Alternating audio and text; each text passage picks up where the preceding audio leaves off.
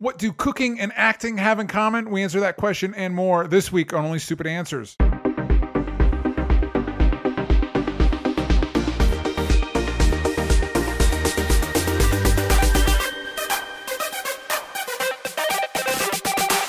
Hello, everybody, and welcome back to Only Stupid Answers. This is a show where we answer your questions about movies, TV shows, comic books, and cooking. That's right. You're welcome. With me, as always, is Roxy Stryer. Hey, Roxy. Hi, DJ. How you doing? How are things? I broke a nail, DJ. Oh, no. I wasn't quite sure what you were showing me at first.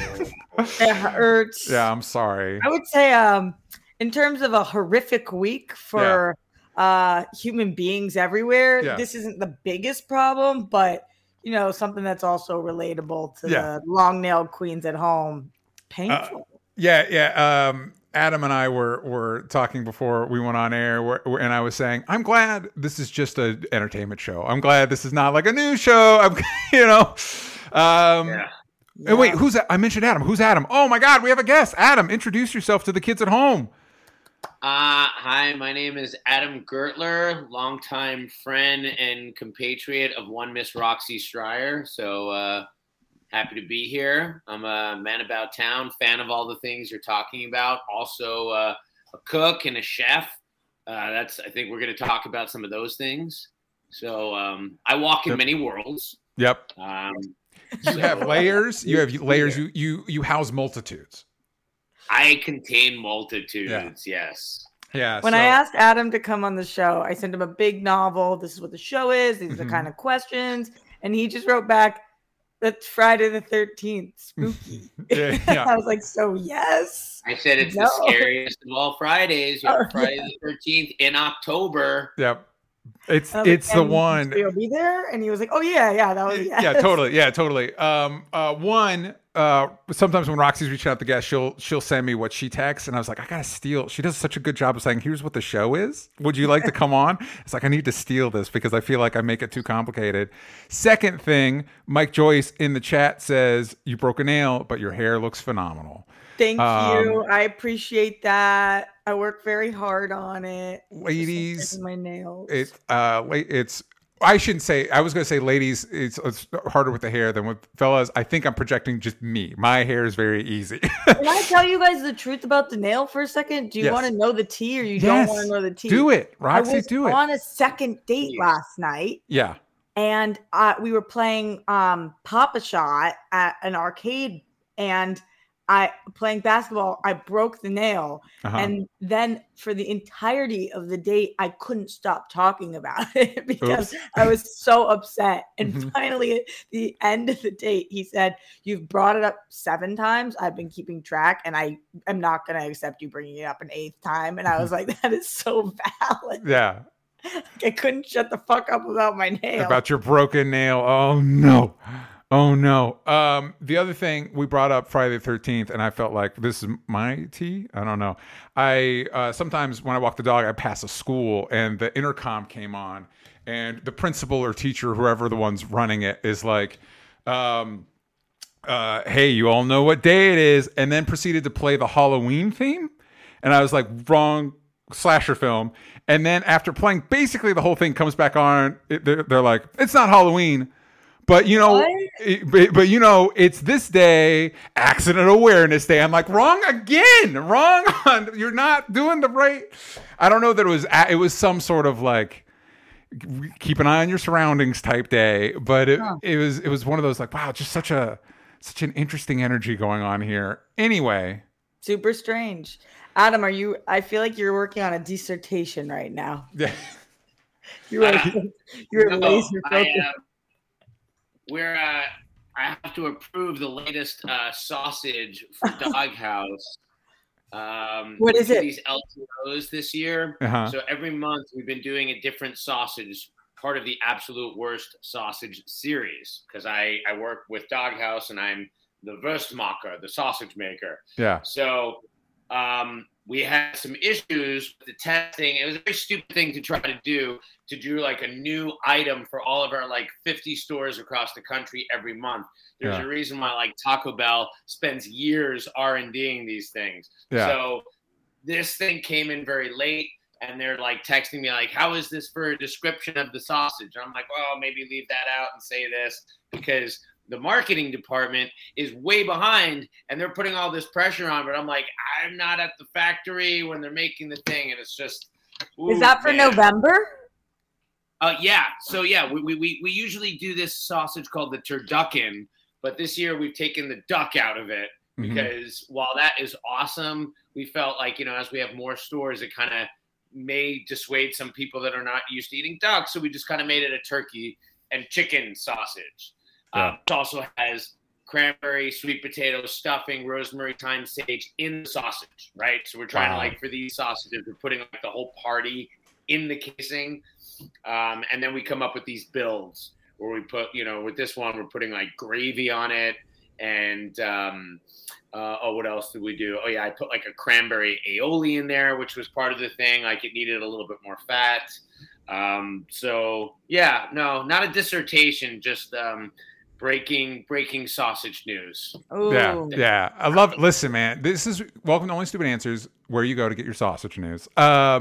Before we get into that, was a little other sausages made here, y'all. For those, that's a little tease of what we're going to be talking about today, which is cooking. But before we get into that, a little business up top. As always, if you want to watch the show live, if you want to watch it ad-free, if you want to watch Patreon-exclusive shows like Spider-Versity and Q&A, you can do that over at patreon.com/onlystupidanswers.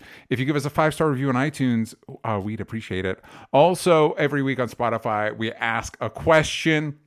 So be sure to tune into that on this episode if you're listening on Spotify. And of course, we got some entertainment news, not global international news, just some nice, easy entertainment news. First up, I thought this was interesting. I sent this to both of you. Deadline had an article that a bunch of producers have signed a petition for the AMPTPTP to take out one of them P's. So more than 2,300 film and TV producers on Tuesday delivered a petition to the Alliance of Motion Pictures and Television Producers, President Carol Lombardi, demanding the dropping of the P being producers, from the acronym of the organization.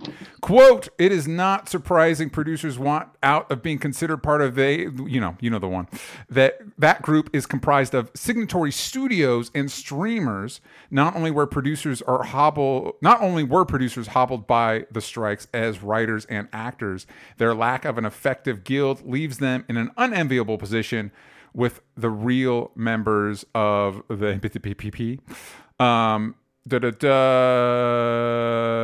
Yeah, so and it kind of goes on to talk about how like villainized, I'd say rightfully so, the AMPTPP has been in the strikes, and a bunch of people that aren't part of that group are like, please, no thank you, please change your name. I think the suggestion, producers Billy Ray and Todd Garner on, I think it's their podcast, suggested it be retitled the Alliance of Motion Picture and Television Companies, or alternately the AMPTS, and the S standing for studios or streamers. I support that just because it would be easier. Too many P's, in my opinion. It has been, as Roxy's noted, has been a struggle with me since the beginning of the strikes. Yes, that is the big problem with the strikes. This is the big one. AMPTS easier. That's just easier for DJ to put down. Yeah, does this mean that the producers just feel like that they weren't even part of the negotiation? Like they kind of feel like caught in the middle? That's the feeling I'm getting. Like they were not the ones strong-arming anybody. That's at least the implication that this article is trying to put forward. I think there's a little bit of nebulous language around what constitutes a producer. I think this is more, I think it seems like, based on what I've been seeing, it is correct for them to point out that the AMPTPP represents studios as opposed to individual producers, like somebody like Jason Blum or something like that. And I was a little unclear to me. They do mention the PGA, but I guess that's not really, they do not have the same union representation as somebody like the WGA or SAG. And so I do think, however anybody feels about this, there is some validity to clearing up the language because it is a little unclear about, when we're talking about it's more clear now. It's, Netflix, Apple, Amazon, them. So that's what the AMPTP represents. But I do see how, like, and I also, with the backlash they've gotten, I also understand, like, hey, if I were one of these producers, don't bring me into, I'm not one of these guys. Don't bring me into this.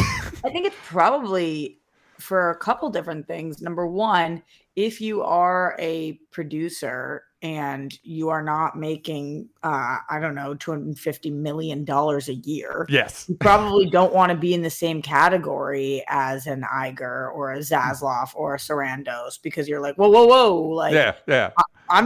We need to pay the people more. Okay. Because, that's okay. And then also, I think they're not really producing. They're like studioing. Yeah. Right? They're not it's like Iger is not really producing the movie. Mm-hmm. Sarandos is not really like producing his Netflix shows. Yeah. There are producers doing that. They're but overlording producing gets very nebulous, right? Because there's different kinds of producers. Like they are producing in the fact that it's their money. If I'm putting up all the money for something, it's my production. Yeah. I can do anything if that is negotiated, right? Accepting that if the artists have negotiated final cut, these saves, right? Anything that is contractually negotiated. But typically the producer produces, but then you have actors who get status producer, right? Yeah. And then you have actual on the ground producers who are, working with location people, working out budgetary deals with certain towns to get dispensations to film in certain locations. Like, it's very, very nebulous. It just seems like producers want to be kept out of, like, the bad guy sort of rap, right? Like, they don't want to be included with the people that are preventing the industry from continuing. Yeah. I think that's right. I think that it's, like you said, it's a little nebulous. There's a bunch of different jobs, and maybe they want that more clarified. Like, the titles, there's not that many different kinds of directors, right? Like, if you're a director, we know what you did on the project. Yeah.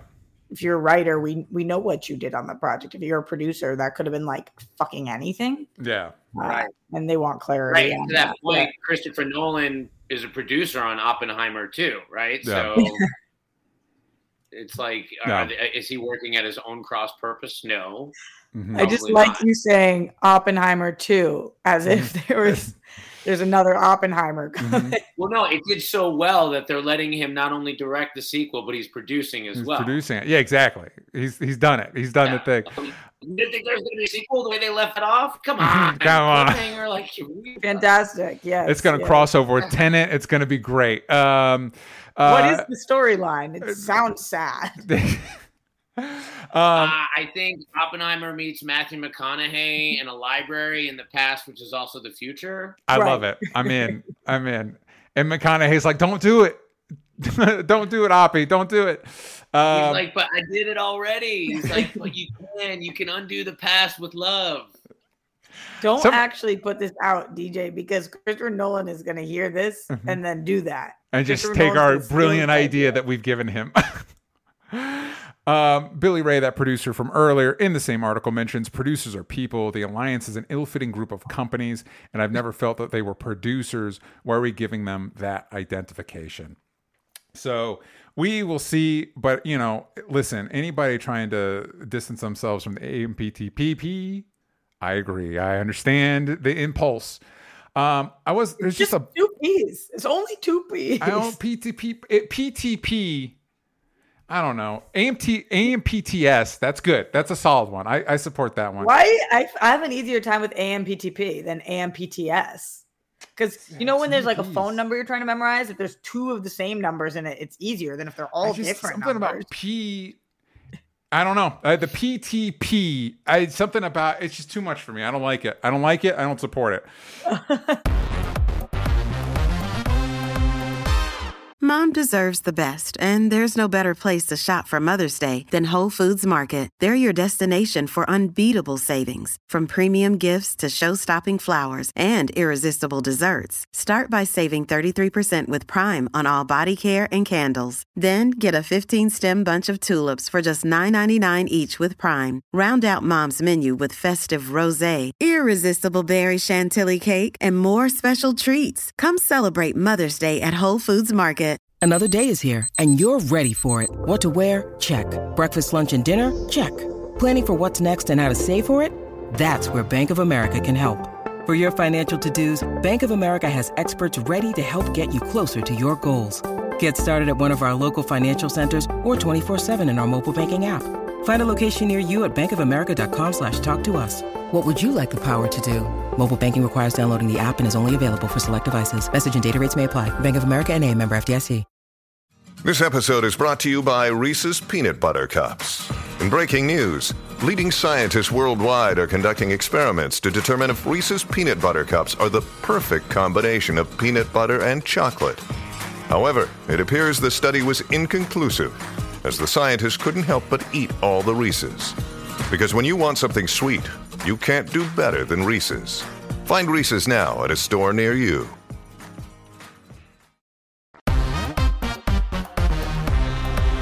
We don't have time to talk about it, but I did want to briefly mention there was an article that was circulating from Variety earlier this week that people were circulating because it's like none of the DC actors from Justice League are coming back. But I'd like to point out a bulk of that article is pulled from Amber Heard's therapy sessions, and that's really fucking gross. Like, that's really disgusting.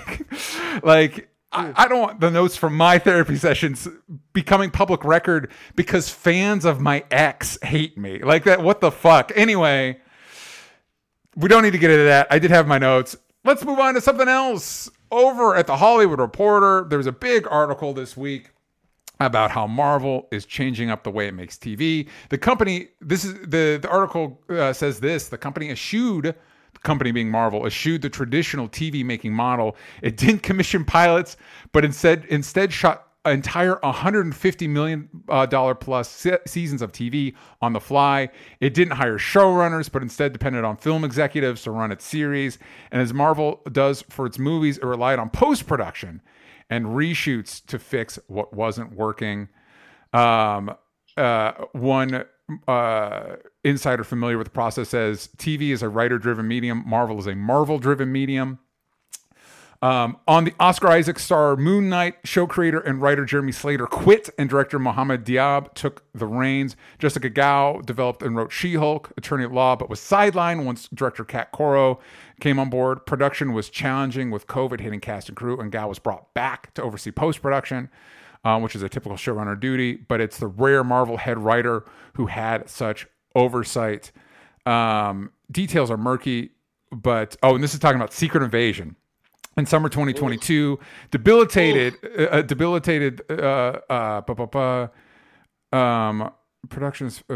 became the production was debilitated as factions became entrenched and leaders vied for supremacy during Secret Invasion's pre-production in London.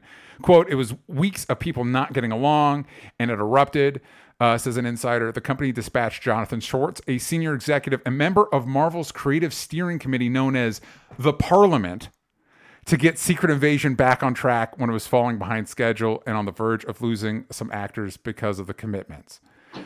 So this was all about like, hey, we're changing things over on Marvel, but it sounds like, I just feel like this is a great illustration of why WJ went on strike. I feel like this is a very good case study of that. And the actors as well. Yes. As things seem to shift. I don't really understand how a company could think that shooting entire seasons with $150 million on the fly is the best. Like, on the fly. Mm-hmm. What? It's a whole show. You're just flying by the seat of your pants. But in all fairness to them, it's low-key kind of working. And that's LOWKEY. Yeah. Kind of working. Yeah. People dig their stuff and they are performing well. And I'm not saying that everything's perfect, but for the most part, I feel like their stands are stands still. So who the F am I to be like, no, that's the wrong choice? It doesn't sound like it would be a good idea to me, but I guess. What were you going to say, Adam? Well, I have so much to say about this, so you're going to have to cut me off. Okay. As Roxy knows, I'm a big comic book guy, have been since the 80s, and I love Marvel, but like this all kind of reflects my fandom of Marvel, which is to say that I was a huge Marvel fan and collector for 10 or 12 years, in which I felt I had a complete story going back to pretty much the 70s to the present. And then at some point, it starts to repeat itself. It starts to collapse under its own weight, and it has to start again, and sometimes for a new audience. The promise of TV shows was too good to be true. Yeah. And I believed it when it was told to us. I'm like, you mean you're going to give us more and it's going to be as good? I was all for that. It wasn't. I don't know why. I don't know if it was Chapek or Iger or Feige or why, but it wasn't. And it started to collapse. And for most people, all respect due to you, Roxy, it hasn't been as good. You know, like it just hasn't. And you know, the last Ant-Man movie was such a dog pile. I listened to, on another podcast, someone was saying like internally Marvel really thought they had a great one with that last Ant-Man movie, which suggests that maybe even internally they don't know when they're effing up anymore. So that's all to say that if they're pressing pause, I'm always a positive person. You know this about me, Roxy. Whenever anything is, I'm always like, okay, what's the positive outcome going to be, right? Yeah. I'm never going to be the person that's standing on the precipice of a new endeavor and saying, well, it's going to suck. I'm all ready for like, let's make it awesome. And then if it sucks, we could talk about that later. So all the things that they're doing now, I think a lot of it is not working. I think maybe some of it is the Chapek Iger stuff. A lot of it is the right stuff. I think everything needs to slow down. These people are smarter than me. They got to know when they're making crap. I can't believe that like they're waiting for me to watch it and be like, no, you missed it. Otherwise, they should hire me. I would say I got that pretty accurate. My summary was Adam thinks that what they're currently doing is trash. Yeah. So and for those that are curious what we're talking about, because I probably edited this out, there was a slight technical difficulty where we lost Adam for a second, and then Roxy predicted what he said, and I can concur. She was pretty close. She was pretty close. She knows me. We've done enough podcasts together that we could be AI of each other, I think. For some, I can Roxy. I think also, I don't disagree with Adam. What they're doing right now isn't for me. Yeah. I was just saying in general, I don't know that that's hurting their bottom line right now. Maybe it is, but I don't know that. I can't sit here and say, Iger, that was the wrong call, or Chapek or whoever when it started to be like this. I can't sit there and say that's an idiotic way to do it, because I don't know. Maybe that's the thing that's making them the most money, and that's what they effing care about, because that's the studio heads. Yeah. So it's not working for me, but in general, is it working for them? I think maybe. I think I might have buried the lead a little bit, because they're feeling the heat a little bit, in that the crux of this article is they're like 8 episodes into the new Daredevil show, and they're starting from scratch. They fired the showrunners, they fired the directors, and they're having to like retool the entire show because it's not working. And I think as somebody, like everybody here, that's been covering and watching these movies for a while, I feel like if I were to try and diagnose it, I feel like a lot of big studio IPs, they're kind of a victim of their own success, in that a lot of Iron Man you can feel was kind of improvised and figured out in post, and that's kind of the way Jon Favreau makes movies, and Iron Man made them a lot of money. And so that's how they basically started making their projects ever since.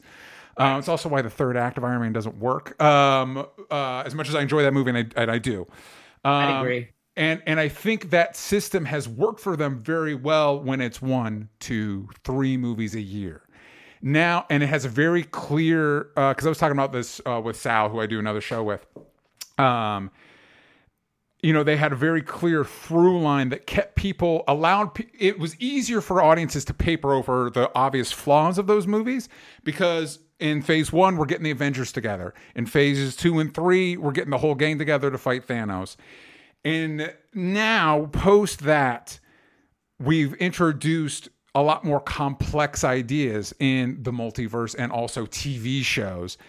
And so they just try to keep doing the same thing they're doing, which is like, we'll fucking figure it out. And it's like, yeah, but now it's trickier now. The level of difficulty is trickier. TV is not movies, and the multiverse isn't the infinity. You know what I mean? Like, a complex, both production-wise and narratively, they're complex ideas that you can't just kind of wing it without potentially burning a lot of goodwill, which it feels like, if not with audiences, to Roxy's point, if they're not burning goodwill with audiences, I would imagine if you're letting people go halfway through production and actors have to come back for 50 million reshoots and stuff like that, you might be burning goodwill with the people you need to make your product, to the point that they feel the need to strike. I think ultimately what makes Marvel so great when it's great, and this is true of the comics, and this is what's true of the films, because when they got that essence of the comics, to me, it was like, oh my God, this feels like that thing of the comics. And that is just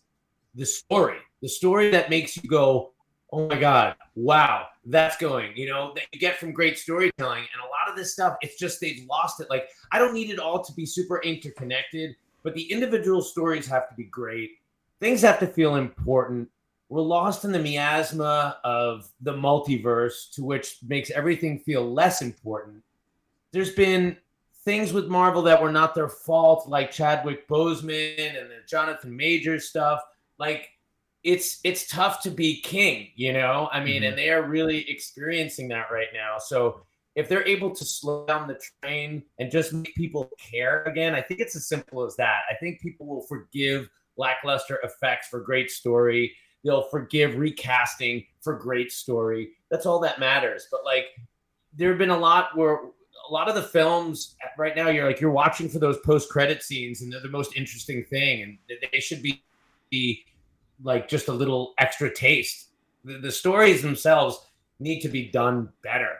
That's what it comes down to. So I'm really hoping that they're recognizing that within, and they will. And they're going to have more competition now from the new DC. And Roxy and I are going to have to start our old podcast again because it's going to be a new DC. But yeah, coming 2025, starting with Superman Legacy. All DJ, I want is that. Let's go. Yeah, DC movie news, the sequel, the reboot.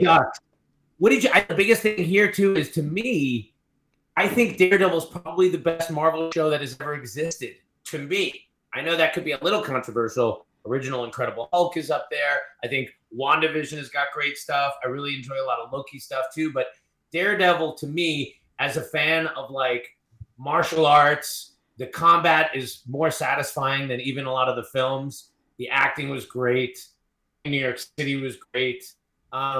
So if they were to put up a show that wasn't as good as that, after now reclaiming the MCU and all that drama, particularly with the Daredevil character, they'd have a problem.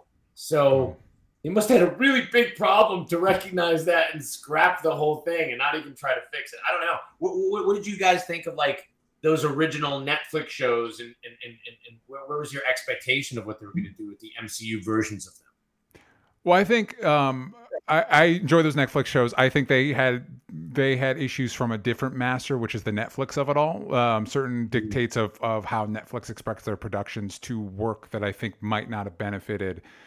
They were serving two masters, so it's like we can't do too much in the MCU stuff because we're not technically part of it. Like, we're kind of part of it, and then we have to but we have to fill this 13 episode order, and it has to be structured this way because Netflix. But I think you're right in that there is a massive expectation from that fan base. So in a way, this Daredevil show is again serving two masters. I wanted to ask Roxy, because a lot of the way this is framed, specifically in the Daredevil stuff, is, okay, we're going back to the way TV was done, baby, with showrunners and scripts ahead of time and all that stuff. And they're making it seem like they came to they had a come to Jesus moment. And I was like, is that what happened, or is it we have a new deal with the WGA and we can't do our bullshit anymore? What do you think it is, Roxy? What do you mean? Is it one or the other? What do you mean? Which they're saying they're going away from this like flying by the seat of our pants and doing more traditional TV with writers' rooms and showrunners and stuff and multiple seasons and stuff like that. Right, but both, right? Yeah. Like, I think it's that their back's against the wall and they're being told. You're saying, is it like that they have to or that they want to, essentially? I think I was wondering if it's one of those like we have to change what we're doing because there's no WGA rules, but we're gonna frame it as if it's our choice. Yeah. Probably a little bit of A, a little bit of B, right? That makes sense. Yeah. I mean, everybody wants to end up looking like the good guy, but also, what was the plan? What are you going to do? Like, obviously, we're going to talk more about the strike situation, but I think that people are looking really, people as in fans, are really starting to catch on to the fact that these people are trash in certain ways. And so I think that it's a little bit of a PR move. Yeah. Speaking of this week, negotiations with SAG and the AMPTPT. Yes, DJ. Broke. Did I get it right? Damn it. No, they broke down. How long? How long is this going to go? How long? And also, what do they? It's like the way it came across to me is the studios were like, listen, they're being unreasonable. We're going to walk away, and do what? You're going to have to come back eventually. Like, you know what I mean? Like, what? Walk away to what? I think it's all about how they're looking right now. Like, we're hearing this is a scare tactic. That they came back to the table with an agreement that was worse than what they had originally pitched, which is like unfathomable. And then when it was pitched about the streaming numbers being what allows people to get their bonuses, that they were like, absolutely not, under zero circumstances that would cause us to spend $800 million more a year. And it's like, oh, so is there that many people watching? Like, are you guys saying that that's not something you could do because there's so many effing people watching these shows that you're unwilling to hit that marker? Like, that's why you guys don't want the numbers to be shown or told? Just for so many reasons, them walking away. I think that's a really, really upsetting moment, but also a moment for audiences around the world to look at them being like, this is ridiculous and not fair treatment. And the AI stuff. If we tell people how many people are watching, I'm going to personally stop being able to launder hundreds of millions of dollars into my Cayman account. People will know. It'll be public. I have to admit it on my RS sheets. And it works on both ends, too. They also don't want people to know how many people aren't watching because there's been such an arms race with creating so much production that they have spent way more than $800 million, probably, certainly collectively, on, crappy content that people have not gravitated toward, right? Like, just enormous. And that's all going to go away. I think a big result of these strikes is just, people, actors, writers are going to get better contracts, but less of them are going to be reaping those benefits because there's this production bonanza. I think there was this production bonanza and people were like, whoa, we're not getting anything for all this production. Well, then now there's just going to be a lot less production, and that's just, but it was an arms race.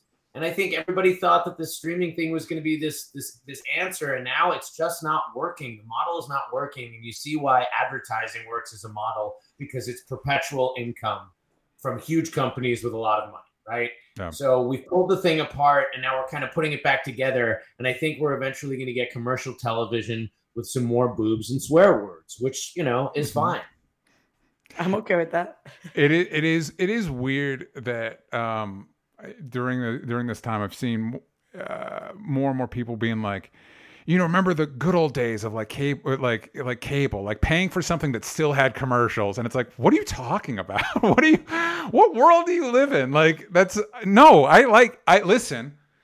like the streaming services and all that stuff. I just think people should get paid fairly. And Adam, to your point, I mean, you're right.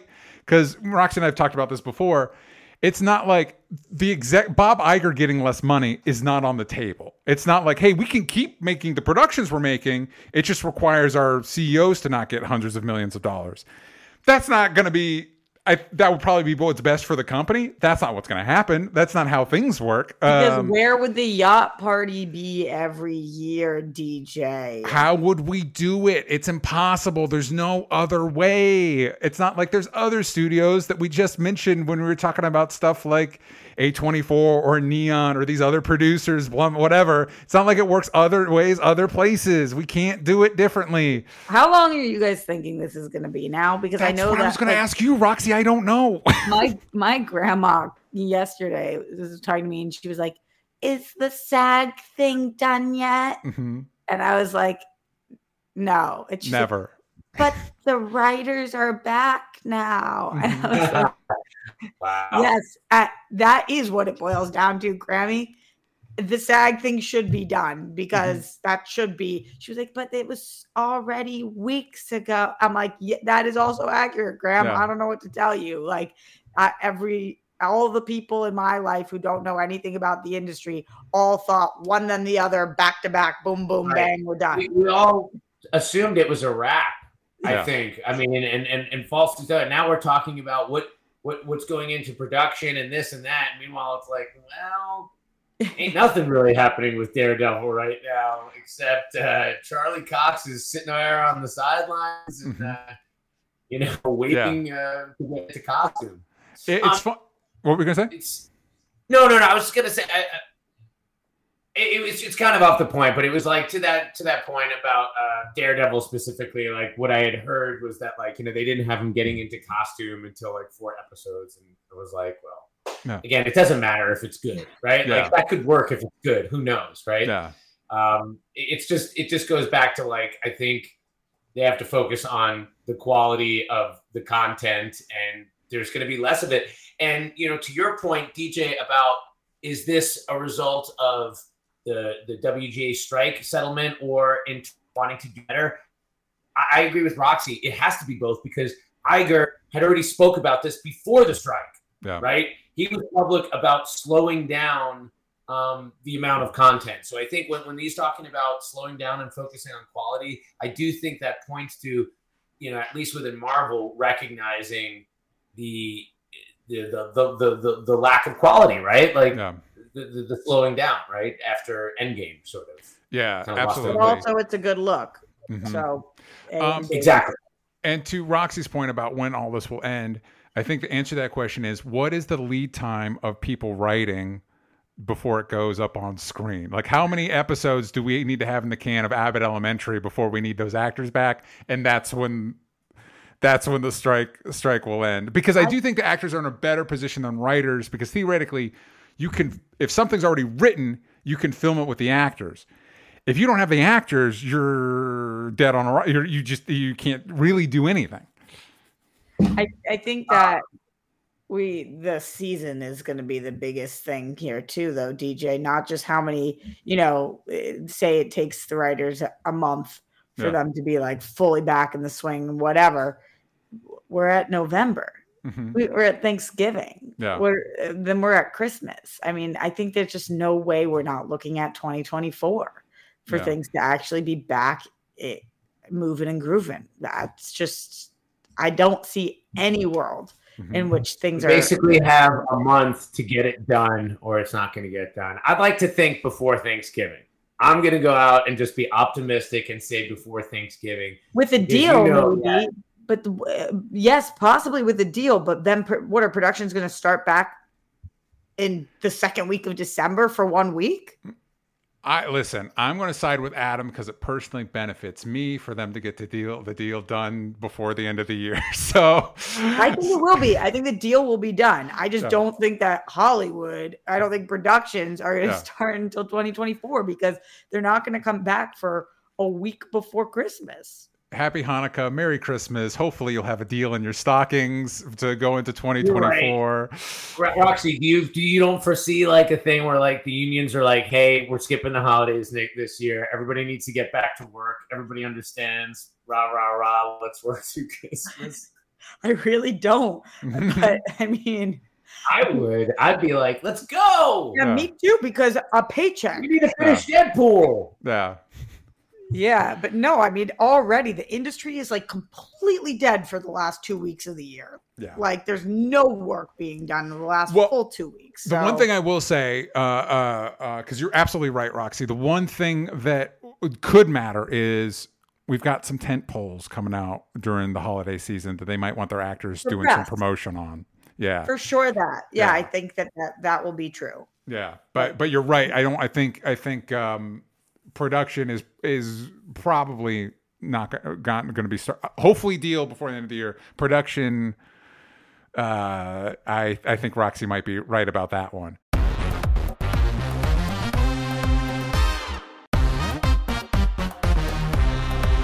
Listen, if you're at home, you're just getting home from picketing and you're like, oh man, how can I make myself a good meal and relax?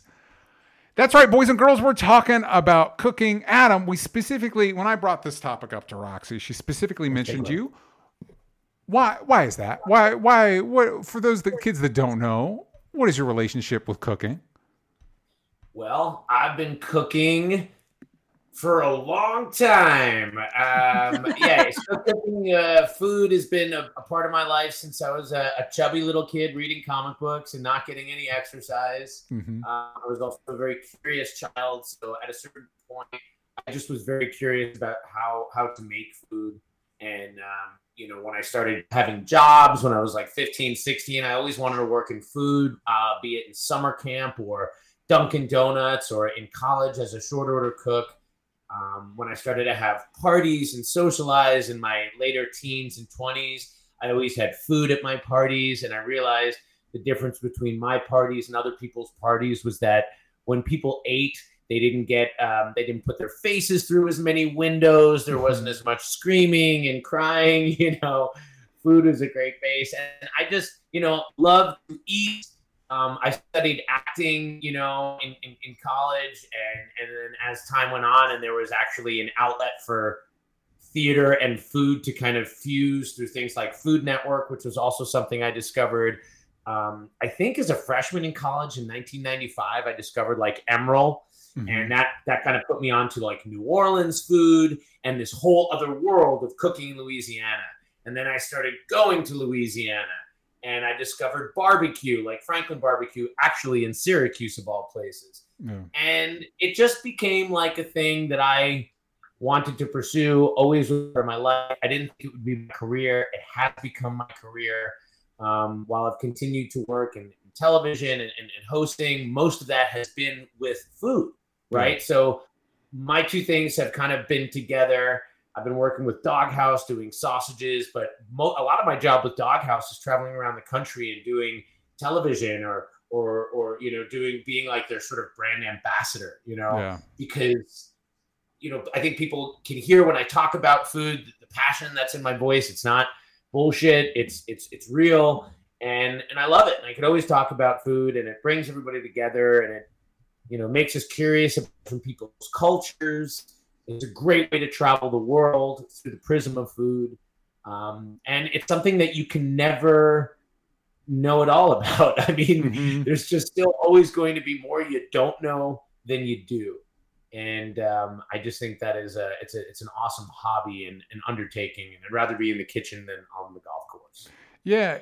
What were you going to say, Roxy?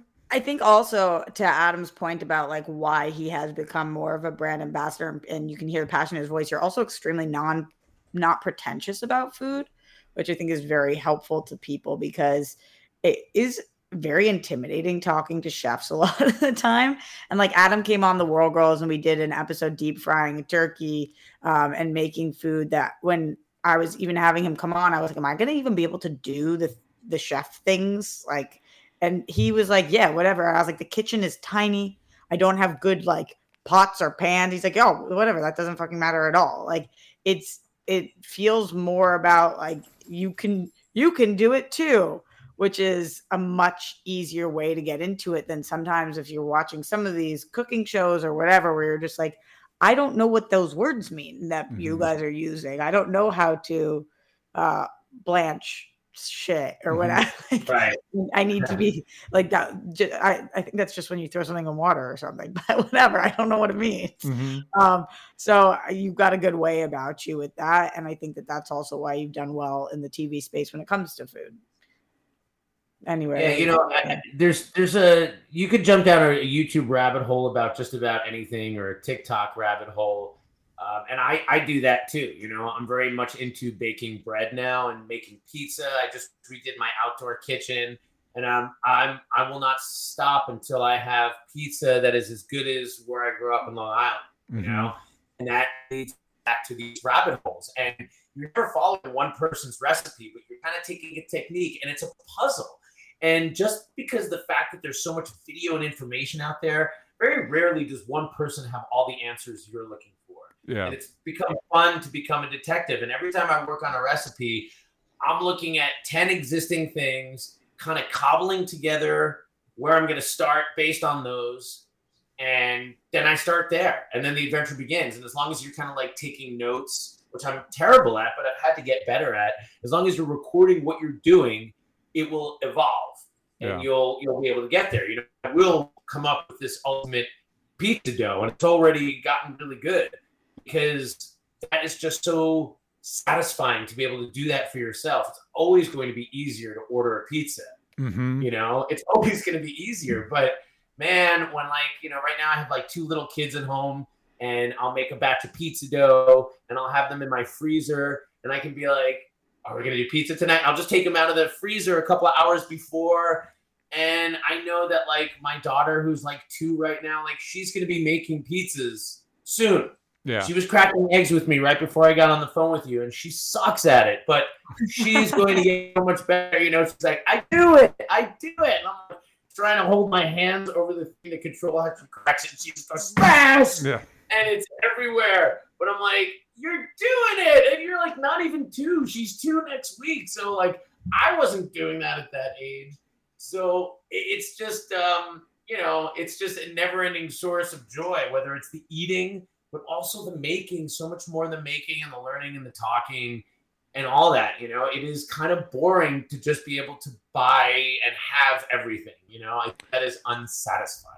Well, it's interesting that you bring that up, because listening to you talk, it brings up something I think that I find fascinating, which is I think a lot of people treat food as just like a thing you like. I'm going to go grab something or whatever, like get through it. And I think what you're touching on is this idea of food, and not just food, but cooking as like a communal act. Like it's something we all have to do. We all have to eat. And so on some base level, it connects us. And I think in like when you're talking about theater, that's another thing, or like, when you're in the arts program or whatever, performing, that's another thing. The entertainment we consume also binds us. I find the parallels there interesting. Yeah, I've always seen cooking as a performance. If you're cooking in a restaurant or somewhere, you're putting yourself out there to be received by an audience on a plate. And when those plates get emptied, it's like applause, right? And when they don't, you can kind of tell. It's pretty honest, right? Yeah. So that is certainly an aspect of it. I also, I don't waste a single meal. Whatever it is, like I just don't waste a meal. And somehow, we keep getting through the days without wasting a meal. And that just means that everything is chosen, right? Yeah. It just means, we with my family, we try to have a really nice breakfast every day. The kids will get like some kind of lunch or something. I'm not huge on lunch all the time. I'm more of a big breakfast, start your day, and not let a big lunch kind of slow you down. But then like dinner, sometimes it's got to be fast and simple. Sometimes it's more thought out, but it is definitely something that we need to always do. And if I'm just ordering food and it comes in, like my wife gives me crap, like I won't, I'll have to resuscitate it, right? Like if we get yucca fries, like they've got to be in the air fryer, coming back to fried crispiness. If we do order pizza, instead of making pizza, my oven has got to be on 45 minutes ahead of time, because there's no way I'm eating that pizza out of the box. It's not happening. It's got to get resuscitated. Something has to be done to it. Yeah. I respect that. I respect that, and I appreciate it. I think, Roxy, what's your relationship with cooking? Well, Adam saw me do it. I would say that, okay. I cook a lot, actually. Yeah, Adam's seen me be a cook person. Mm-hmm. I actually cook a lot because, first of all, I am single and alone. So I actually like going out to eat by myself, but I'm not doing that every meal, right? Yeah. So especially during the pandemic, I got very creative. When Adam said he doesn't waste any meal, what I thought he was referencing, and maybe this is part of it, but same with me, like in terms of I will throw random shit together if it's the last of the things. And if you are single or you are by yourself cooking, you end up having some like weird leftover things sometimes because you just can't eat all of the things that you buy at the grocery store. So like a lot of stir fries at the end of the week towards that kind of thing, or like a lot of like really fully loaded pasta sauces or salads that like include things that you bought for something completely different. I cooked a lot with my mom growing up. She had a lot of Italian family, even though we are Jewish. Everybody who married in was Italian, so we have a lot of Italian, like the pastas, bruschetta, a lot of seafood, shrimp, steaks. I love to cook. So yeah, I definitely cook maybe like 6-7 meals a week minimum, every day for sure. Yeah. And I really do like it. And I'm getting pretty good at the things I'm good at. Mm-hmm. And then the other things, not as much. Like, there are things that scare me.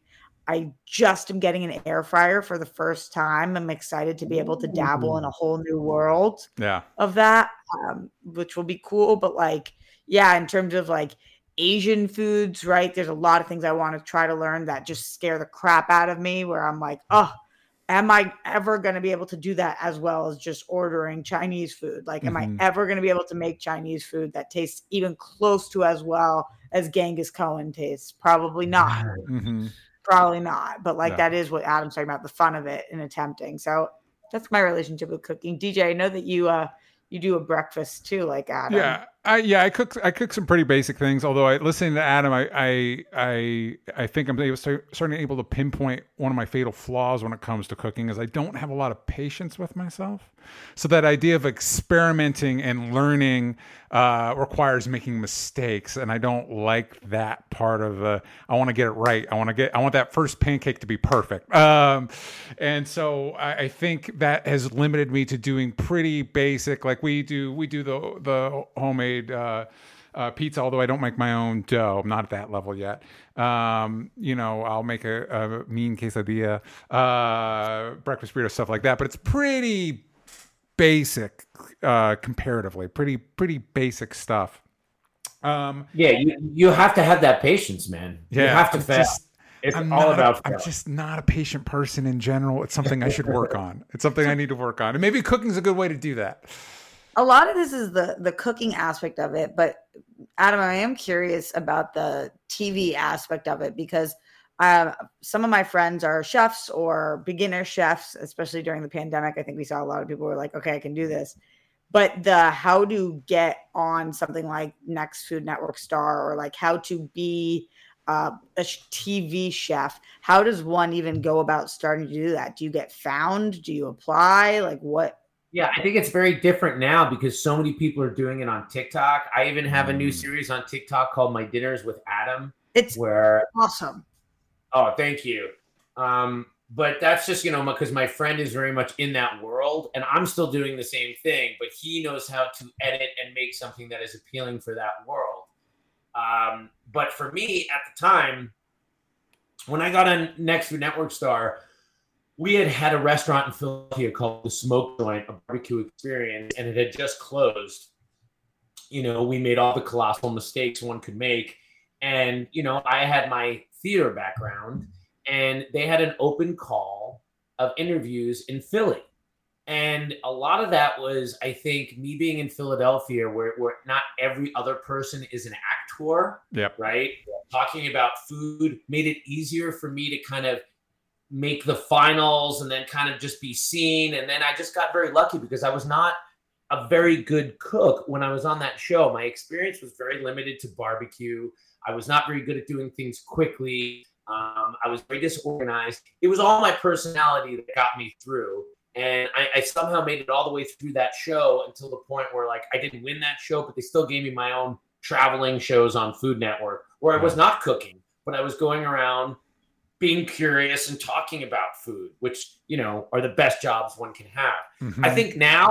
I think there's still probably a similar application process, but you get the chance to do it on YouTube, on TikTok for nothing. So people are, I would say the competition is much higher now because people are able to try it.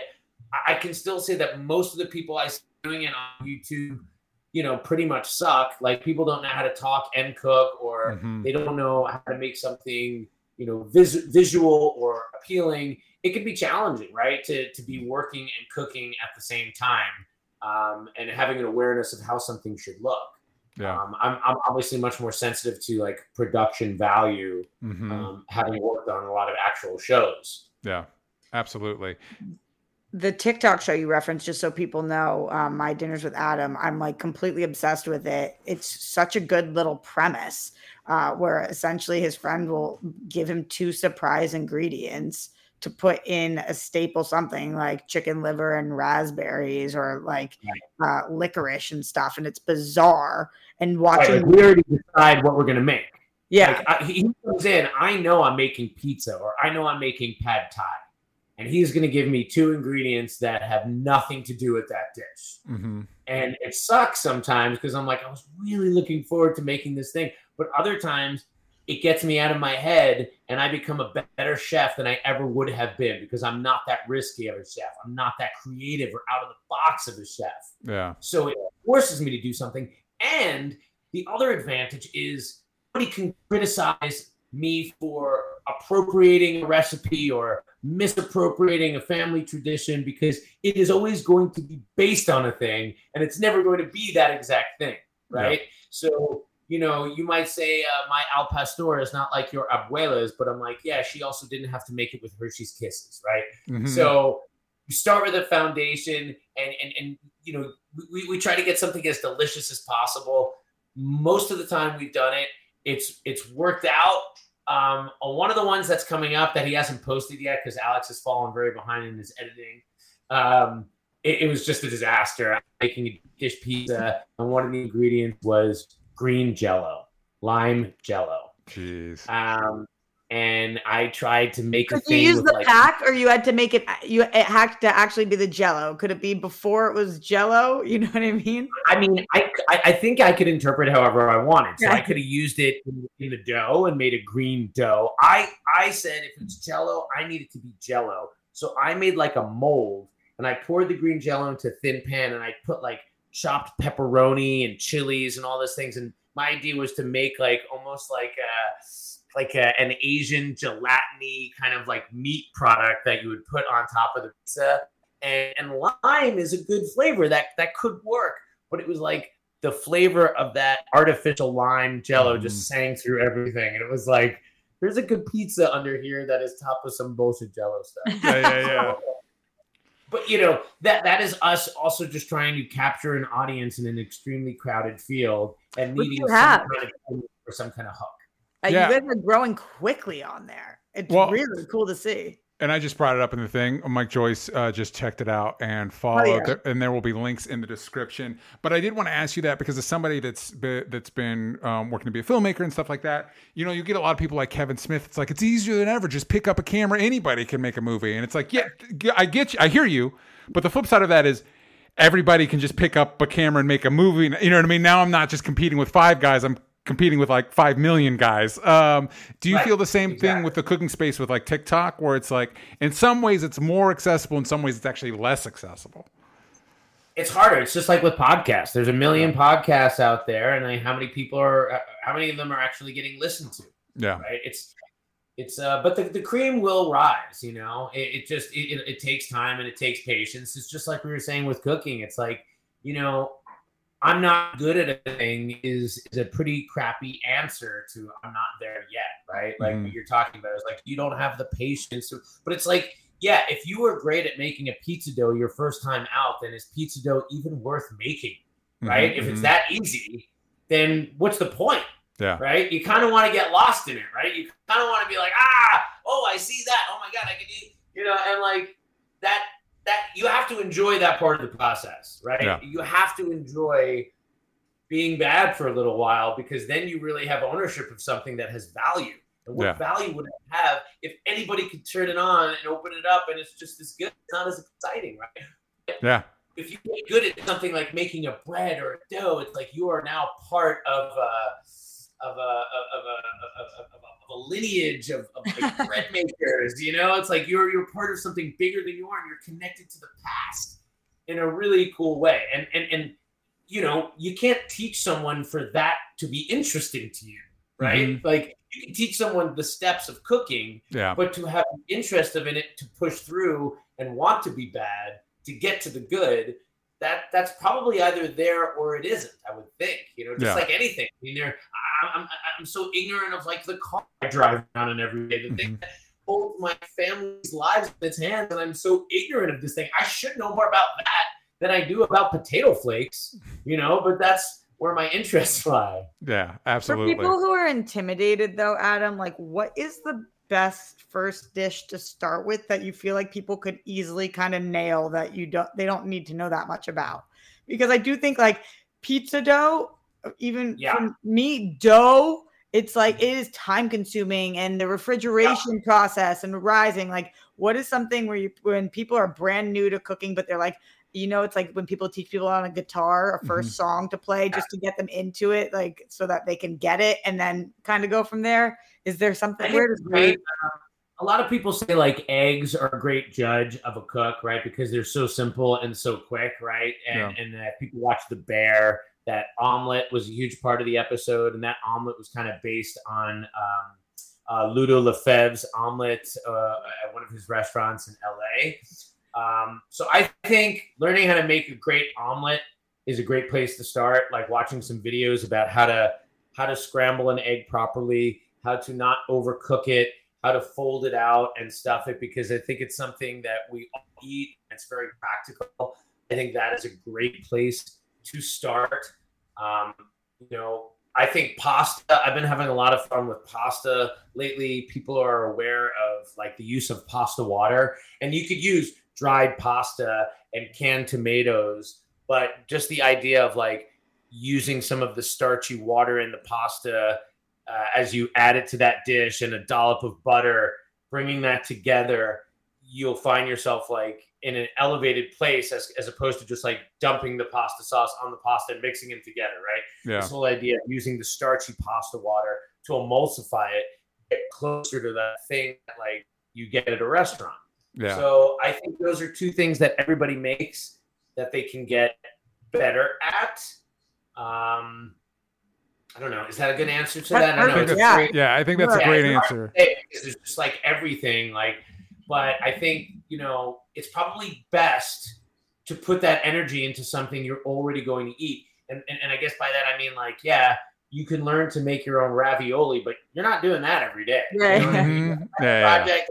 And so it's like, I don't know that I would put my energy into that. I would put my energy into the things that I'm going to eat the most. Start there. Yeah. And then start to expand slowly, right? And don't try to do everything at once. Like focus on something for a while before you kind of move on, right? Like do everything in like phases. Like I can be guilty of that too. I'm like, oh, now I'm going to make this kind of pasta and over here.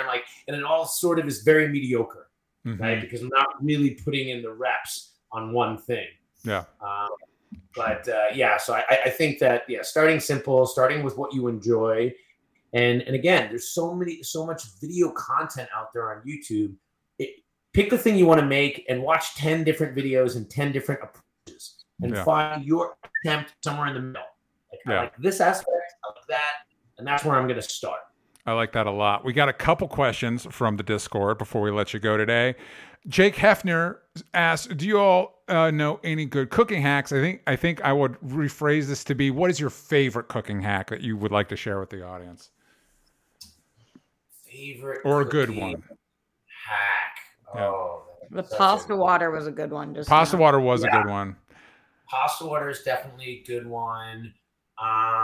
Let's see. There's, I was talking about eggs before. The idea that they did this in the Bear, after you scramble your eggs, you pass them through a strainer, and that helps break them up. So you get like a really smooth, silky egg. I think that is a great one.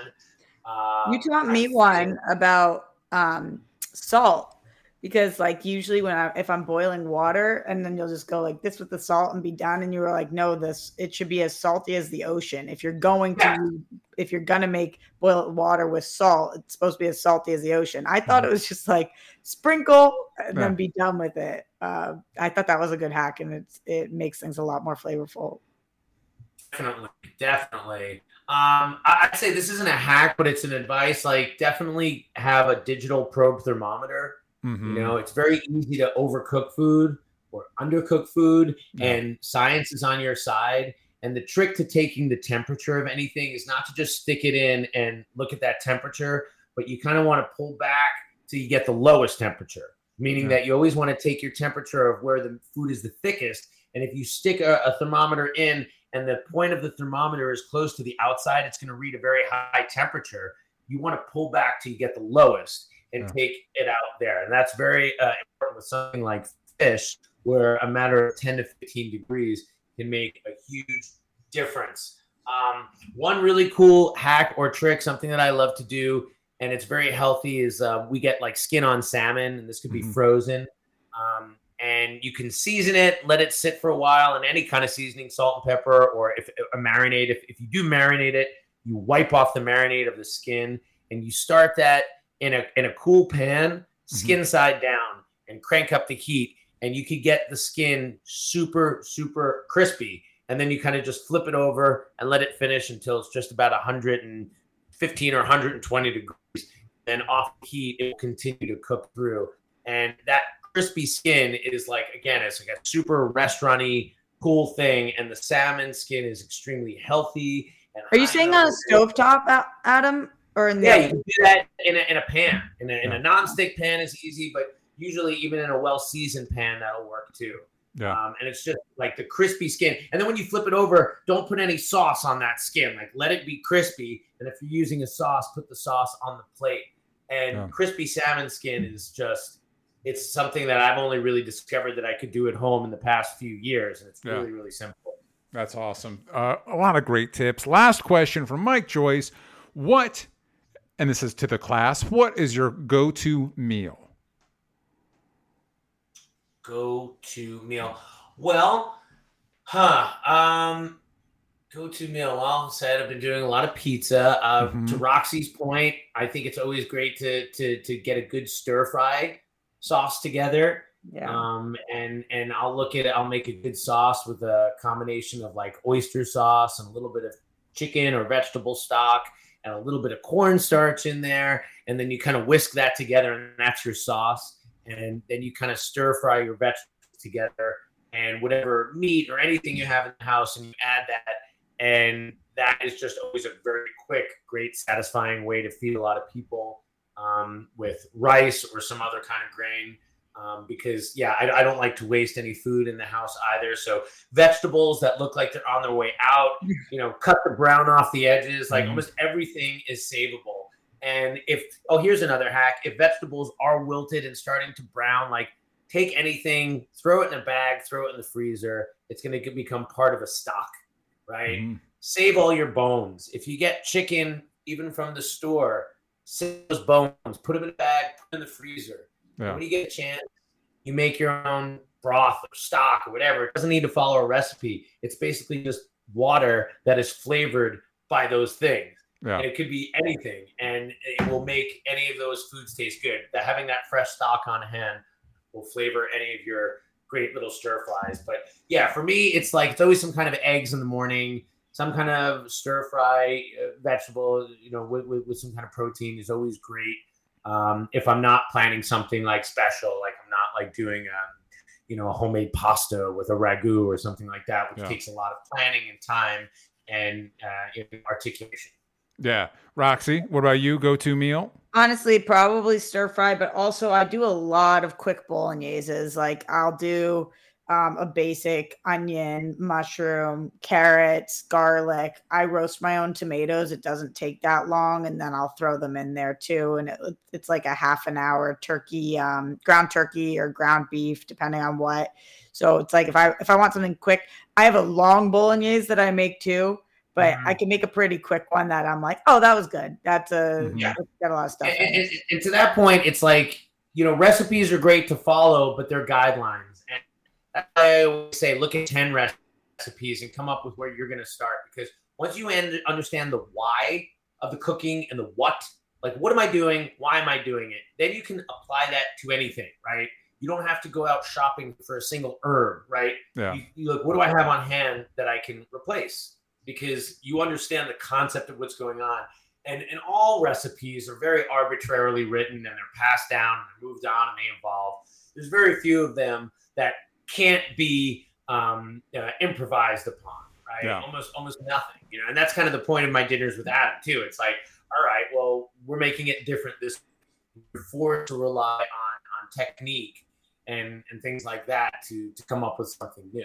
Yeah, that reminds me of my grandma was Greek, and she had these Greek cookies that she made, and the parts of the recipe were very much like, it has to be a wood spoon. The spoon has to be wooden, and it's like, well, is the family gonna be cursed if I don't? What does that mean? Baking is so different, though. That I love baking, but it's so much less improvised. Like what Adam's talking about cooking, that's why I like cooking more, because with baking, like if you do not follow what you need to do in order for it to work, it won't rise. It doesn't it tastes like shithole, There's just so much less room for like a pinch of this and extra this. No.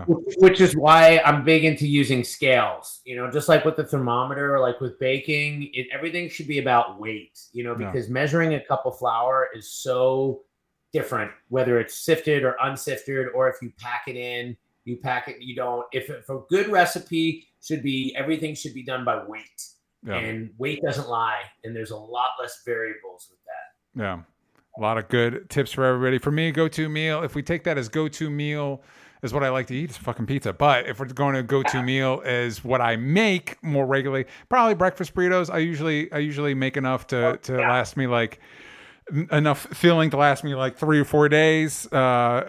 Usually probably turkey sausage, green pepper, onion, really basic shit. Seasoning I like, I keep it simple. Adam, thank you so much for joining us, giving us a lot of great insight and advice to people that might want to be getting into cooking. Remind everybody at home where they can find you and what they should be looking out for from you. Okay, well, I did think of one other go-to recipe I had I had to tell everyone. Please. This is a really great breakfast. It's kind of a hack. It's something that most people don't do. I use a pressure cooker for it. You don't have to. Steel cut oats, right? Okay. Which are very coarse oatmeal. And into that, you add your leftover vegetables or frozen vegetables. You add a little bouillon, what have you. And on top of that, you put some poached eggs. And that is like a savory oatmeal that you can have in the morning, because the carbohydrates from oatmeal are long, slow burning carbohydrates, which will give you energy throughout the day. And typically we think of oatmeal as something that we add more sugar to. Yeah. So that's something I always like to tell people, because people don't always think of that as steel cut oatmeal as a base. It's like thinking like a breakfast risotto. Gotcha. It's a little out of the box, but like love it. And it's extremely healthy and flavorful, which is how I like to eat, right? Mm-hmm. So you were saying, where can people find me? Yeah, if they want more great tips like that, where can they find you? Okay, you can find me on Instagram at Adam Gertler. My dinners with Adam on TikTok. I'm going to talk to Alex. We're going to be editing more and getting more of those out there. But leave comments. Let us know what you like to hear. I'm also on TikTok, but I'm not like putting out videos. But if you want to follow me and send me messages, I suppose I can find them. Mm-hmm. Also, at Eat Bestie on Instagram, new sandwich concept. We just had our first big premiere at Power Trip, where Metallica, AC/DC, and Guns N' Roses played. And we'll be around more. We're doing incredibly flavorful Italian-inspired sandwiches on handmade focaccia. I'm very excited about that. Also, Doghouse. I am the Verstmacher for Doghouse. Make all the sausages and hot dogs and promote that. All things in the form of a sausage. We've had a lot of fun with the Absolute Worst Sausage series this year, and we'll be continuing that. When is the Surf and Turf coming back? When Very do I soon. get Very soon. the best sausage I ever had in my entire life? I dream of it every time I see Rob it. is referring to a steak and lobster sausage we made once for a BuzzFeed video, and then gave it to her, and had like actual ribeye steak and fresh lobster. And, I mean, yeah, sure, that should be easy. We could sell that for $30. It was 10 years ago, and I bring it up every conversation I have with Adam. I know. So good. It never gets annoying. Yeah. So, Roxy, what about you? Where can the kids find the stuff you're working on? Everywhere at Roxy Stryer. You can find me at DJ Talks Trash. You can follow the show everywhere that matters at Only Stupid Answers, but on Twitter/X. You ain't got the vowels from stupid. I want to thank you all for joining us, and we will see you next